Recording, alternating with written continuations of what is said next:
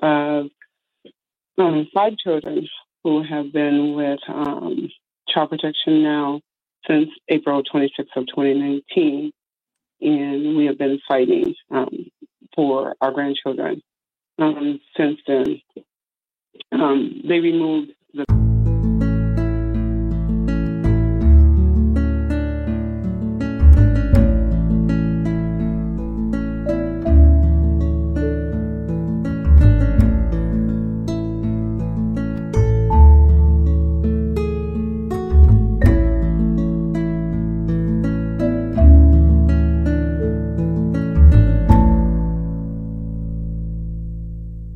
I have court on 10/19 where the plan is to close out my case, and I would love to be a guest on the Thursday Civil Rights Show to share my story and ask some civil rights questions. That's from April Lynn. April, just email us on that page, on that Facebook page, and we'll make sure that you are going to be a guest either this Thursday or the next Thursday on the show. I think they may have a guest already, but we'll get you on the show. All right, back to the callers. Let's talk to Kimberly. Kimberly from Minnesota. Kimberly, did you have a story to tell or a question to ask? I actually have a story to tell. I am in Minnesota. I am the grandparent of five children who have been with child protection now since April 26th of 2019, and we have been fighting for our grandchildren since then. They removed the grandchildren then, and my son, I'm actually the biological grandmother of three of them. And the two older girls came into our lives when they were 1 and 2, but now they are 14 and 15. So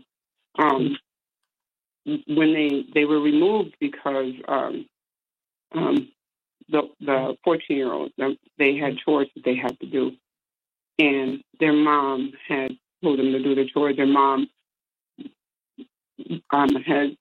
she worked, and so they were homeless at one point in time. They came down to Minnesota from St. Cloud, and so she was homeless, and they stayed with us for a while.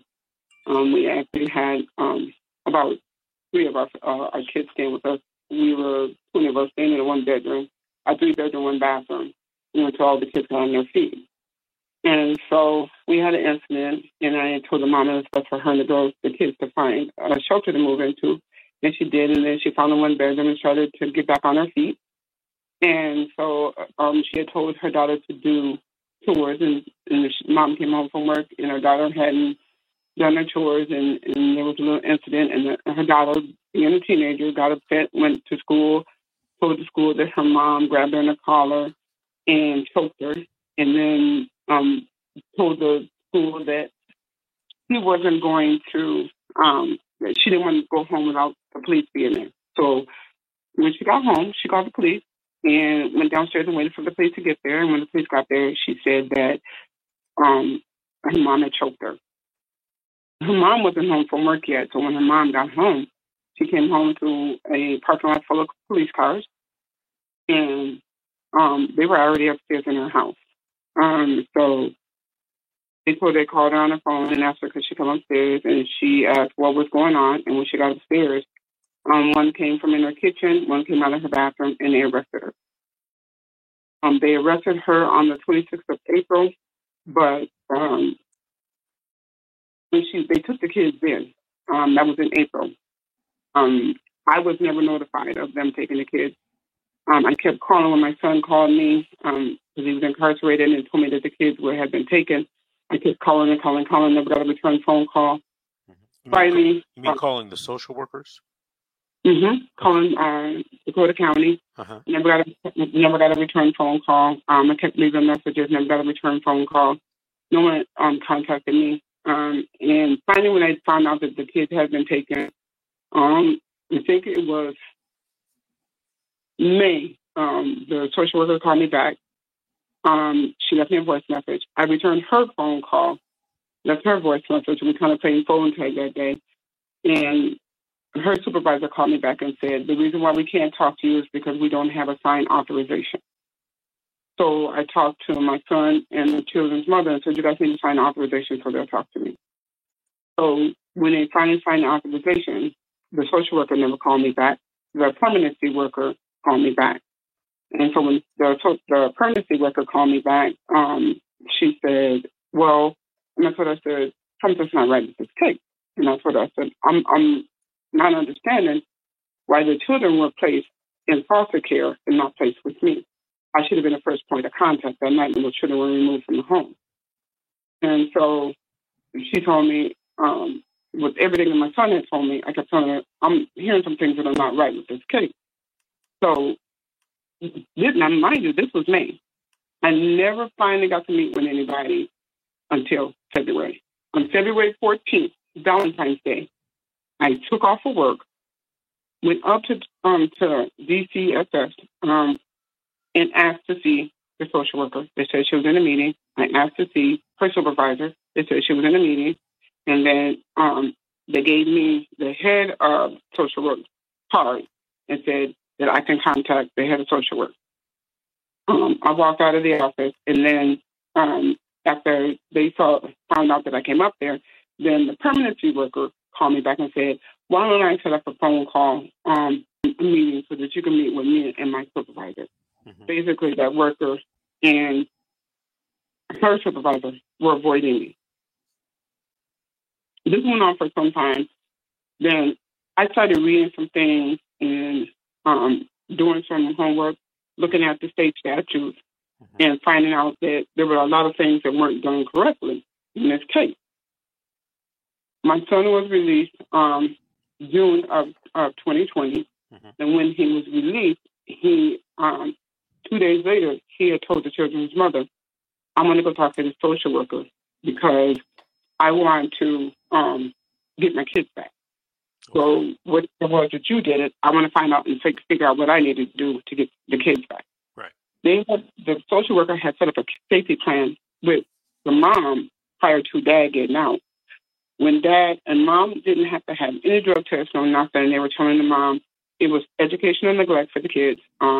She didn't have daycare, so she had pulled the oldest one out of school and was homeschooling the oldest one and had the oldest one home watching the baby. So they said it was all about educational neglect.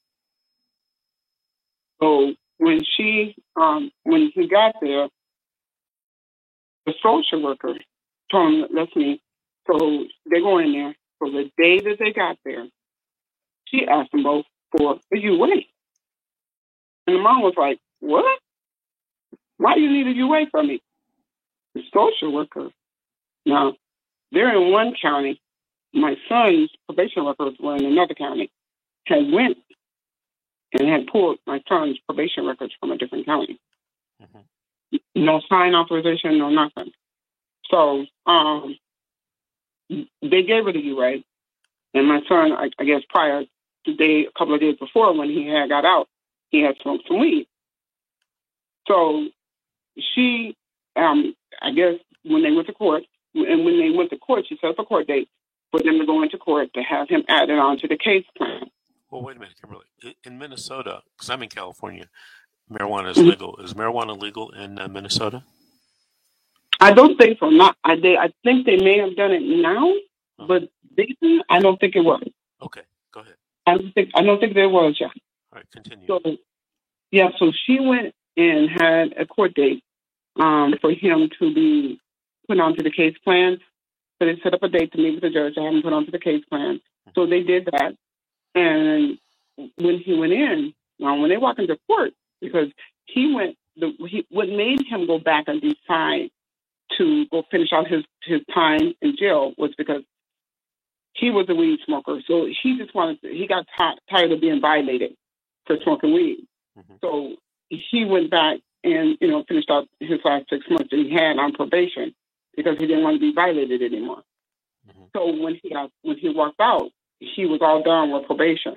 But when the court this particular day, they had the sheriff standing in there because they thought that he had violated his probation. Hey, Kimberly. So Kimberly. Yeah.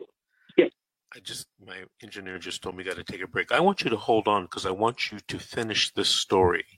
Okay, so I want you to hold on and don't hang up because we do have to take a break in a few minutes. And before we take a break, I want to tell everyone that's watching on our YouTube station, our YouTube channel, CPS Strategy Consultant, to please give us a like and give us a thumbs up and subscribe to the channel. All right. This is CPS, the horror story. Excuse me. This is The Secret, How to Fight CPS and When. We'll be right back after these messages.